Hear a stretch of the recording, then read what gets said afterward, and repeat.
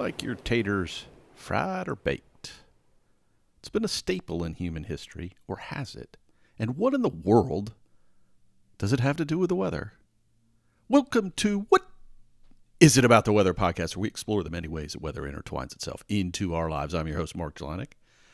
And this week, we're going to be talking exactly that. Tater weather, if you will. If you'll give me that one. Hope you're doing well. Hope your weather is treating you well. It's a holiday weekend here in the U.S. And before I get talking about taters and what in the world they have to do with weather, I'm going to try to answer a couple questions. One of them actually had something to do with, what I just mentioned there, and I talk about my weather. And you'll hear me mention sometimes when I cover stories. People have asked what percentage of the listeners, viewers, however you catch this, are international, right, outside the U.S. Because as you can imagine, this is, I'm coming from the U.S. It probably gives, our weather fascination doesn't always hold globally. I mean, some people come and go. Everybody can't listen to English. I've got that, right? But on a scale of, 1 to whatever, we're probably, let's keep it in percentages, we're probably in that 25 to 30% range is international. So some, it kind of ebbs and flows. I may hit an episode that has a little more of an international connection and it will get more listens internationally. So that may rise to a third, right, on a given episode. And I go through periods where maybe it's as low as 20%, but there's always kind of been in that range of 25% or so that's roughly international, which I'm grateful for, because when I get feedback and when I get comments from people, or even when I'm thinking about episodes, it reminds me that I have to kind of maybe put away my biases for a bit if I can, right? Or think about things in a global perspective. Now, as a meteorologist, thinking about things in a global perspective, truly large scale, is not that challenging for me, but relating it to things outside of my domain can be a bit tricky. And thankfully, I have influences in my life that lived in South America for many years, have traveled many parts of the world, currently have a strong Asian influence in my life. So those things all impact how I look at the weather. And again, I'm grateful for that, because it does remind me that as much as I experience things locally, I want to try to make it meaningful, whatever we're talking about, for a larger audience. So hopefully that gets achieved. All right. Now, I'm going to get my soapbox out for a minute. You guys are going to, this episode, we're going to probably be short on taters and more on just some intro stuff, because I've had a few things this week. As I've mentioned before, I get emails to the podcast email. I'm not talking personal. I get some occasionally in my personal feed as well, but to the podcast email, and I probably get, I don't know how often, let's say one a month that comes in, that's somebody wanting, offering an expert up or wanting me to promote a product or whatever it is. And most of the time, I mean, I've mentioned a few from time to time on here before that make me laugh, right? And it's because I know whatever the content of the email is, it's irrelevant to me, because they'll say, "Oh, I heart your podcast," or whatever. And I know that that's what I mentioned in the past, when I know darn well, based on the one, it's just a generic form letter thing. But generally speaking, they say that, and then they say something that's completely irrelevant because they try to take the word weather and, say, "I love how you talk about the weather," or whatever. And I know just immediately that they don't bother listening to the podcast, because what they said is just not even consistent with what the podcast is or what it's about. Even if they happen to catch some episode, I know that it's highly unlikely that thing would have happened. But I got one this week that just struck a chord with me for no, I guess, great reason. And it had to do not so much with the content, because this is a follow-up email I got offering, it's about something that's coming out, and they were offering, either an interview or more detail, something.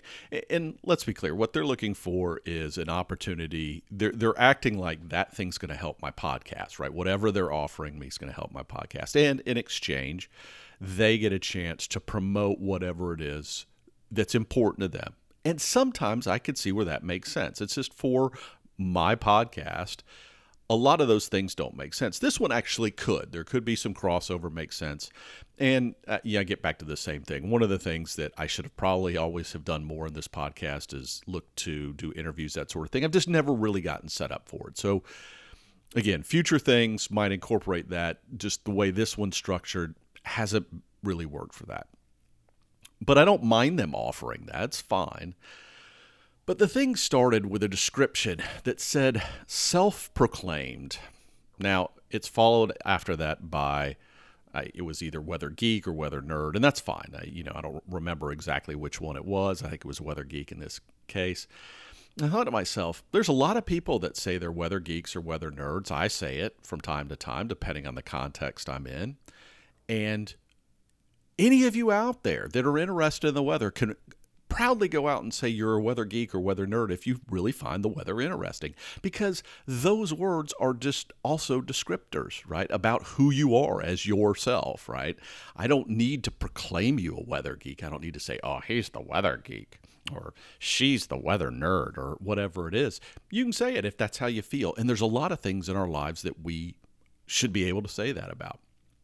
I don't understand this fascination, and this is far from the only place, with the word, putting the word self or the description self-proclaimed in front of it.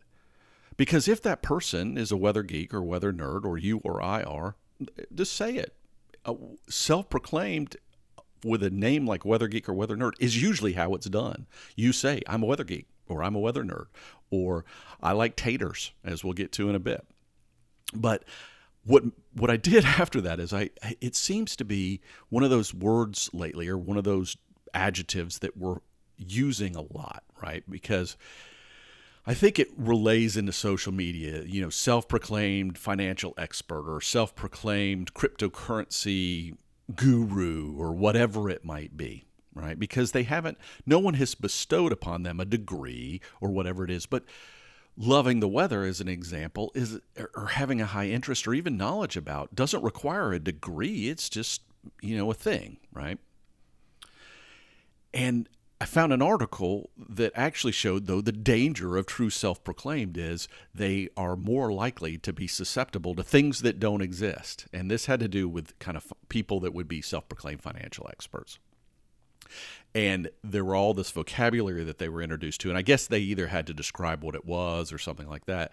And the self-proclaimed people more often were likely to act like they knew about something that didn't exist. There was no such thing. The term wasn't real, and it didn't describe anything that was real or even could be real, right? So, maybe they were just better at that. So for all of us, let's drop the self-proclaimed. If you are a thing, great. Right? It's like me saying I'm a meteorologist. I'm a meteorologist. Technically, my degree is not. It's in Earth and Atmospheric Science, right? I'm a Master of Science in Earth and Atmospheric Science. That's what it came in. My focus was on atmospheric science, but more in the data. My experience dictates me saying I'm a meteorologist, but I'm not a certified broadcast meteorologist or certified consulting meteorologist. These are true certified people. But again, do I have the education of a meteorologist? Yes. And that's why I'm very comfortable saying I'm a meteorologist. But my major wasn't technically meteorology, and there are degrees to do that. So, we can quibble on all those things. And it's like I've talked before, there's a lot of on-air meteorologists who have gone back and gotten what I would call a degree of sorts, if you will, that certifies them in that. And I've got no problem with that. And most of the people that claim to be a meteorologist sometimes, I'm fine with. I don't get hung up on it. It's always good to know what people's backgrounds are, right? So, yes, I don't have any, and I would. If I put one of those monikers on my name, it may give me more things to say, sure. But we just all need to, just pay attention is what it boils down to. And as I get to, don't trust people that claim to be self-proclaimed anything. All right. Off my soapbox for a minute. But another question I got this week had to do with this thing about Yellowstone. The good news about Yellowstone, as I mentioned, it's actually reopening this weekend. They again, money solves a lot of problems, right? But somebody was asking me about, and I mean the northern part of the park, the other part had opened, and they're getting rid of the restrictions even that they had introduced when they first opened the park. It's good news. It's a great park, and I'm glad more people are going to get experience it this summer. But somebody was asking me about the 1 in 500 and 1 in 1,000 year stuff. And trying to understand realistically what the difference is. And the short answer is it's hard to, because we don't have time records of enough information where you can accurately do it. So it is an estimation, right? There's some simulation and modeling that has to go involved, and you do that based on the evidence that you do have. But it's important to recognize the difference between 1 in 500 and 1 in 1,000 is 0.1 versus 0.2, right? It's a very small difference. Now, the reality can be drastically different. But you've got to have enough cases to build that sort of level of statistics. And often with these floods, we don't.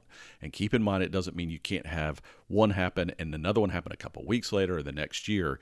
It's just about probabilities of over time, how will things work out. And there's two things I tell people to keep in mind. One is, of course, 1 in 1,000 sounds more dramatic. And if you're trying to get funding for something, you're going to say that. And quite frankly, most of the time you can say it versus saying 1 in 500 and not be fibbing, really, because it's within the margin of error of anything, probably. But it's important to recognize that you have to have enough cases, and often in history we don't have enough cases and things to really make that prediction, right? Because, for instance, you may say, well, we've got a lot of daily numbers, right, that say on this day every year it's roughly this amount, or on this day if you're doing it on monthly averages. And sure, you could build that case, but you have to have enough flooding cases or out of the ordinary cases to understand what the distribution might look like. The other thing you got to keep in mind is as we change structures or as we do things that alter the way nature behaves around us, or even as nature changes it. I was reminded of one where huge earthquake in Chile, and I've driven and seen some of the instances where the land shifted dramatically and fell by, 3 meters or, roughly in the 10-foot range in places that created floodplain areas that was never a problem before, right? So these things can alter the statistics, and you kind of have to start the counter over again and rebuild. So just keep in mind, don't get hung up on it. Just know that it should be an unusual event, but there's still there can be more uncertainty just depending on where it is as to how realistic that estimate is. And it's still just an estimate. All right. Hikers. Saw a story about hikers this week. And, I mentioned about heat killing, and I want to talk about two things with that. So I'm going to get to the cold part, because we always talk about heat killing, and I've mentioned cold killing before, but there were some hikers from Texas. Again, for those of you not in the U.S., southern part of the U.S., pretty warm place as a rule of thumb, even despite the frigid air stories that have captured the news a couple times in the last couple of years. Can be hot, can be just downright hot. And so people traveled from Texas to Colorado and went hiking and weren't prepared. They're thinking summertime, it's going to be warm, and didn't bring appropriate gear and had to be rescued, right? People know where you're going and what the conditions might be and plan for it. It ain't that hard. Use some common sense. I don't care whether you're from Texas or from Istanbul or from New Delhi. It doesn't matter. If you're in a place that's normally warm and you're going somewhere you don't know, or vice versa, just use your noggin, do some planning. Now, on the heat side of thing, as I mentioned, it's that time of year where we tend to get a lot of heat waves. And I'm going to put a link in the show notes about this. Sevilla is a place in Spain that is going to start naming heat waves. We have this controversy about naming winter storms, versus naming just tropical cyclones. I don't know. Take a look. I think you'll find the story interesting, and I'm actually glad they're doing it. I'm glad they're trying to capture some way, if it will help convey to the public and gather the public's eyes and ears to be focused on when this danger is present. All right. Lastly, I've been kind of tend to publish the podcast more lately, kind of Sunday, Monday, even though I still use that Friday day. I might get this one out so that some people can be reminded. It's fireworks season, and I know there are going to be a lot of people that like fireworks. I enjoy them, but let's all keep in mind that not everybody does, and particularly animals don't. And so, just be aware of that if you're doing fireworks at home, and maybe know what your neighbors are up to. I see more stories about this, and I'm putting a link in the story about how weather impacts fireworks, and we've talked about some of those things before and the ideal thing to see it. But I've been reminded a couple of times lately when I look at some of these stories that I've seen more and more about people that suffer with stress and trauma from fireworks. And as more locations here in the U.S. have made it easier to get fireworks, it's a reminder to me that we're all interconnected. And sometimes maybe forego something that I was planning to do because I've got a neighbor who's sensitive to those things. It's a reminder to know your neighbors and know what's tricky for them, and know your animals and what's tricky for them, right? And be cognizant of that. And sure, sometimes with enough planning and you give notice, neighbor can accommodate. And a lot of times they're glad to. It's more the surprise stuff that can be tricky. In any case, enough about all that. I've talked way too long on all the non-tater stuff, but the tater episode was going to be relatively short in idea anyways. And let's be clear.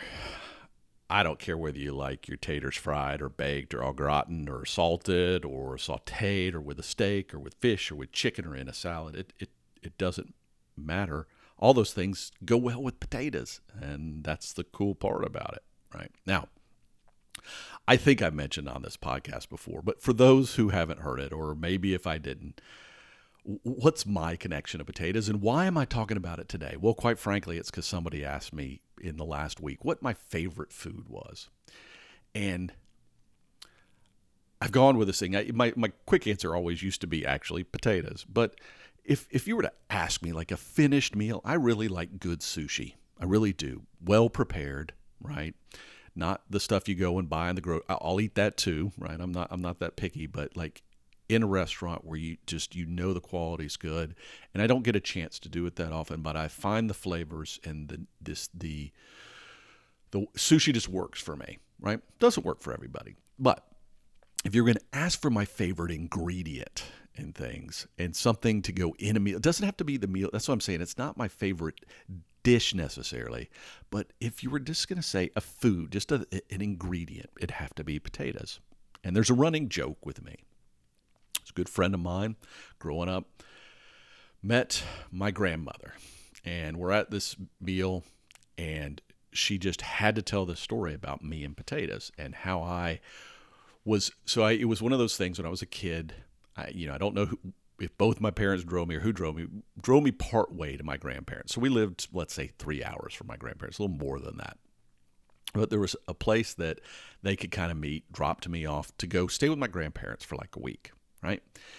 And it was at an old style kind of cafeteria. They're not as common in the U.S. anymore, but long and the short of it, they dropped me off. And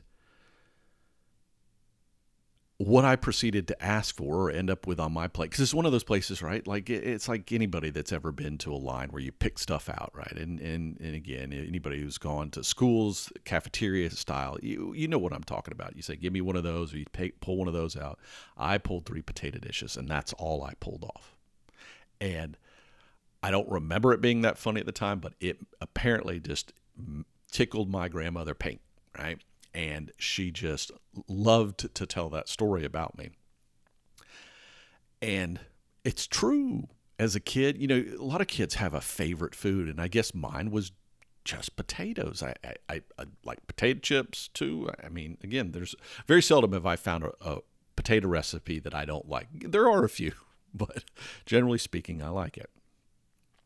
And the interesting thing about potatoes, and this got me thinking about potatoes, but it reminded me I had seen something, and I'm going to put a link in the show notes to a couple different articles, but one of them is about, we have this perception about the importance of potatoes, and the Great Potato Famine is one you hear about. You hear about this story that impacted Ireland, and one of the statistics I came across recently was Ireland's population was huge, and that's why the potato famine was so devastating, and its population now, I think, is still less than it was like a couple hundred years ago. I mean, it's like the only country in the developed world, I don't remember what the statistic was, that still has not, that its population is less than it was 200 years ago or 300 years ago or whenever the date was. Any case, it can have devastating consequences. But what's important to recognize is the potato wasn't a big deal until people from Spain reached certain parts of South America where the potato was a mainstay, particularly in Peru. And I've traveled to Peru, and one of their big claims to fame is we've got over, the guide said whatever it was, how many of our different types of potatoes just here in this little region, and it is thousands of species, right? It was one of those things. It's kind of bragging rights. They'd have this little sub variety in that one, and each have their strengths and weaknesses and stuff. But the long and the short of it is, it was a great crop. But being that you think about it, Peruvian highlands, it grew. It thrived in parts of Europe and helped save Europe. It actually helped reduce famines, right, that were much more common, and was probably part of the reason that Europe was able to thrive in the period it did, because it was able to stabilize, partly because of potatoes, its food supply. Now, it's not the largest crop in the world. It doesn't beat a sugar. It doesn't beat a wheat. It doesn't beat a rice. But it's right up there, depending which year it is, in the top 5-ish range, right? So it is a big thing. But it hadn't always been, right? It's a relatively newcomer to the world scene in terms of importance. And it has to do primarily with potatoes like it a little they're like me, right? Quite frankly, they like it a little bit cool. They like it a little bit moist. And interestingly enough, they're a little toxic. Okay. You don't want to eat the green part of a potato. Actually, potatoes, can be a little dangerous. So just keep that in mind as well. As long as they're fully matured and cooked properly. For the most part, that's not the case, but they can be tricky if they're not. But the beauty of potatoes also is you can cut one up with the right pieces of the potato and grow more potatoes. You don't need seeds. You don't have to wait for it to go to seed. It's beautiful. It's wonderful. It's a great thing. But again, it's kind of tricky on its weather. However, link in the show notes, they have figured out what makes potatoes stop growing and doing its thing when it gets warm outside. And they figured out a way genetically. And I'm always cautious. I always look at genetic stuff, keep it in mind, with making sure we're not doing something crazy, but it's a way to turn that feature off so potatoes can thrive in warmer climates. And I think that's an important thing. When we talk about changing climates and those sort of things, it's always good to know what your food options are or how things are going to be impacted, but it's also good to be able to think about how we could adapt, right? So maybe the potato will thrive in all weather. I mean, perfect for me, right? Weather guy, potato guy, match made in heaven. Any case, just wanted to give some potato time today. Again, it's a holiday weekend here in the U.S. Half people won't even hear this episode for months. Who knows when they'll listen to it, because it'll be the one that they skipped because they're doing things with family and friends, and all that's great. I hope everybody's weather who is traveling works out okay, and that you're able to avoid challenges. I'm going to try to get a couple bike rides in this weekend. I've been missing doing that. I haven't had a chance to be out. The weather's a little hot today, but I'm hoping for this cold front that's going to give me a chance to maybe even ride in the rain, which, again, I don't mind. But just enjoy a holiday weekend, and I hope you can too, for those that are having one. For those in the rest of the world that this isn't a holiday weekend, I hope it's still enjoyable, and I hope your weather treats me well. And if you have a story about potatoes and you want to share it, feel free. If you have some other thing to share related to weather or statistics or anything else, I always love to hear your stories. whatisabouttheweather@gmail.com. Okay. You can find me on Twitter, Mark_Jelinek, or What Is It About the Weather on Twitter as well. But I'd love to hear from you guys. Let me know what's up. But, in the meantime, the next time you bite into a spud, whatever variety you like, just remember, there's much more to weather than the weather itself.